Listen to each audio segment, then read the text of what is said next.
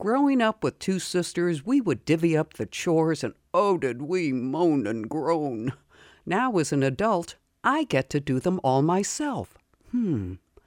I recently spent a weekend doing chores around the house. I admit to you, I don't have a regular cleaning schedule.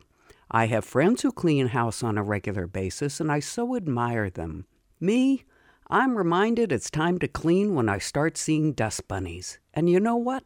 They're not as cute as their name would suggest. When I do chores, I wear my baggy jeans, old sneakers, an oversized shirt, and no makeup.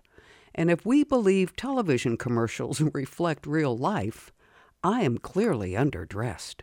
In the TV commercial, the lady of the house is mopping the floor wearing high heels, tight jeans, and a form-fitting blouse. And she's standing up straight while she mops, not hunkered over like I am. I actually enjoy vacuuming. I like the instant gratification of you were dirty and now you're clean. And the carpet always looks so refreshed with the pile proudly standing up straight again.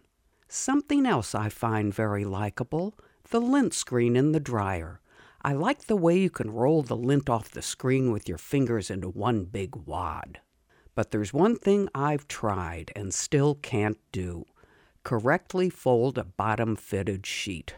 I've gone online and watched videos and still can't get the hang of it. The best I can do is fold it into a small clump. I intended to learn how to fold a fitted sheet in a summer home ec class at Hollywood High in the 60s, but I got kicked out of summer school at the beginning of the semester for smoking in the bathroom. Oh, have I not mentioned that to you before? Anyhow, back to now. I also have trouble when I'm making the bed, figuring which end of the fitted sheet is the width and which is the length. Thought I had a system with the label on the sheet going at the bottom right corner of the mattress, but turns out that system is not always reliable. So I go through a regular routine of rotating the sheet to figure out which way it fits. I suppose I could put some kind of mark on the sheet to help me figure it out, but that would take all the fun out of guessing.